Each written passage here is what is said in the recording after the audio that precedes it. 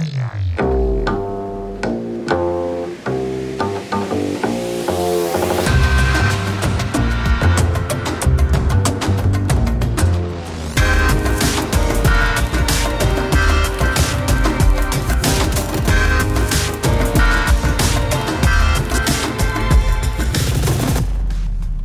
marketers, founders, managers, ladies and gentlemen, how do you do?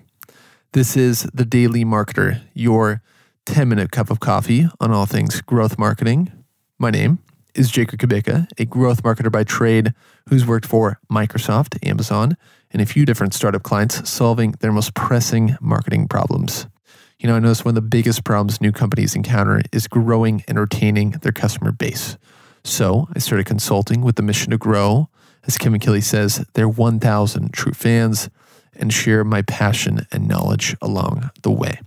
Today, I had the fortune of working at one of the brightest companies, Rover, up here in the Northwest, growing their sitter base and working with some of the sharpest marketers, analysts, and product managers in the startup community, and I'd say the country.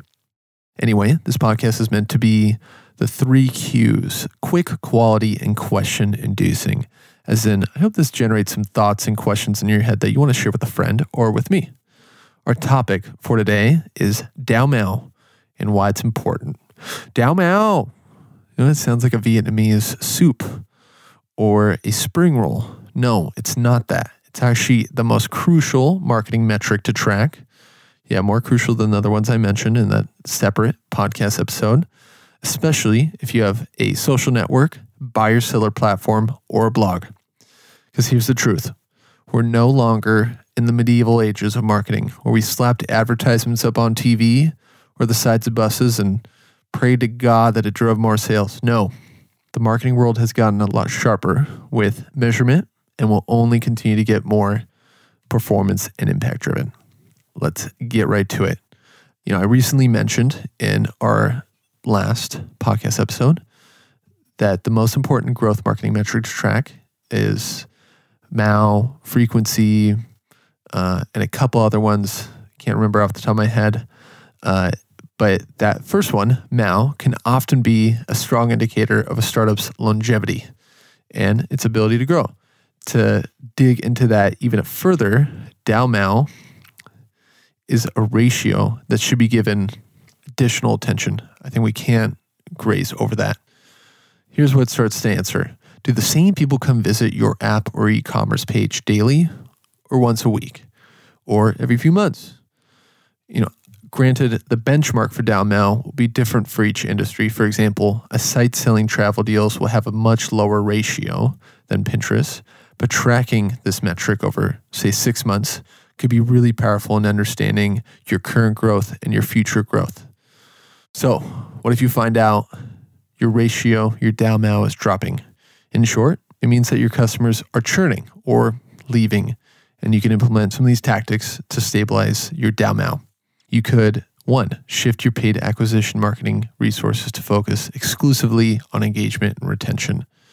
So, in the process, you could do things like push notifications, content marketing, email marketing, community building, just spending a few months really nurturing and developing these assets, these parts of your marketing mix, and in the process, slowing down that bleeding of daily active users.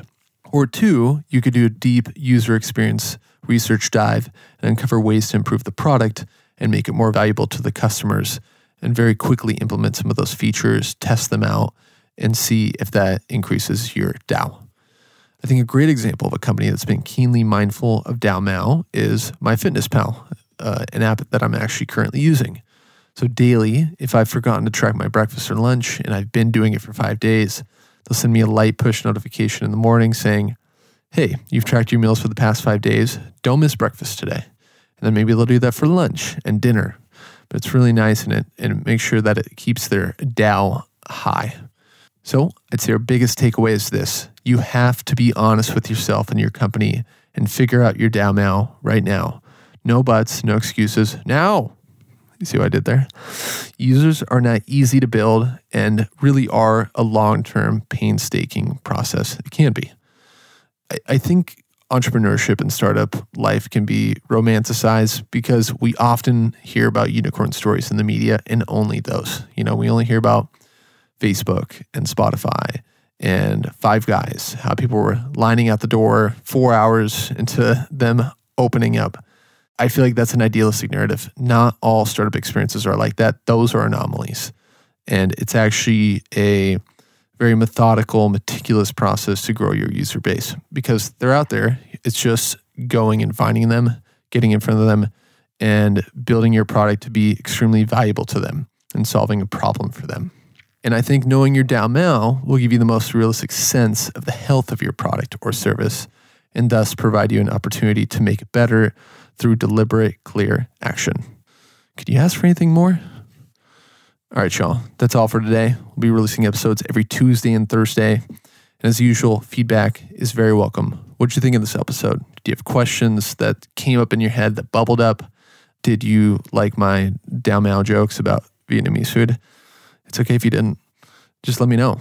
Leave me feedback on my Twitter at Jacob_Kubica. That's JAKUB_KUBICKA.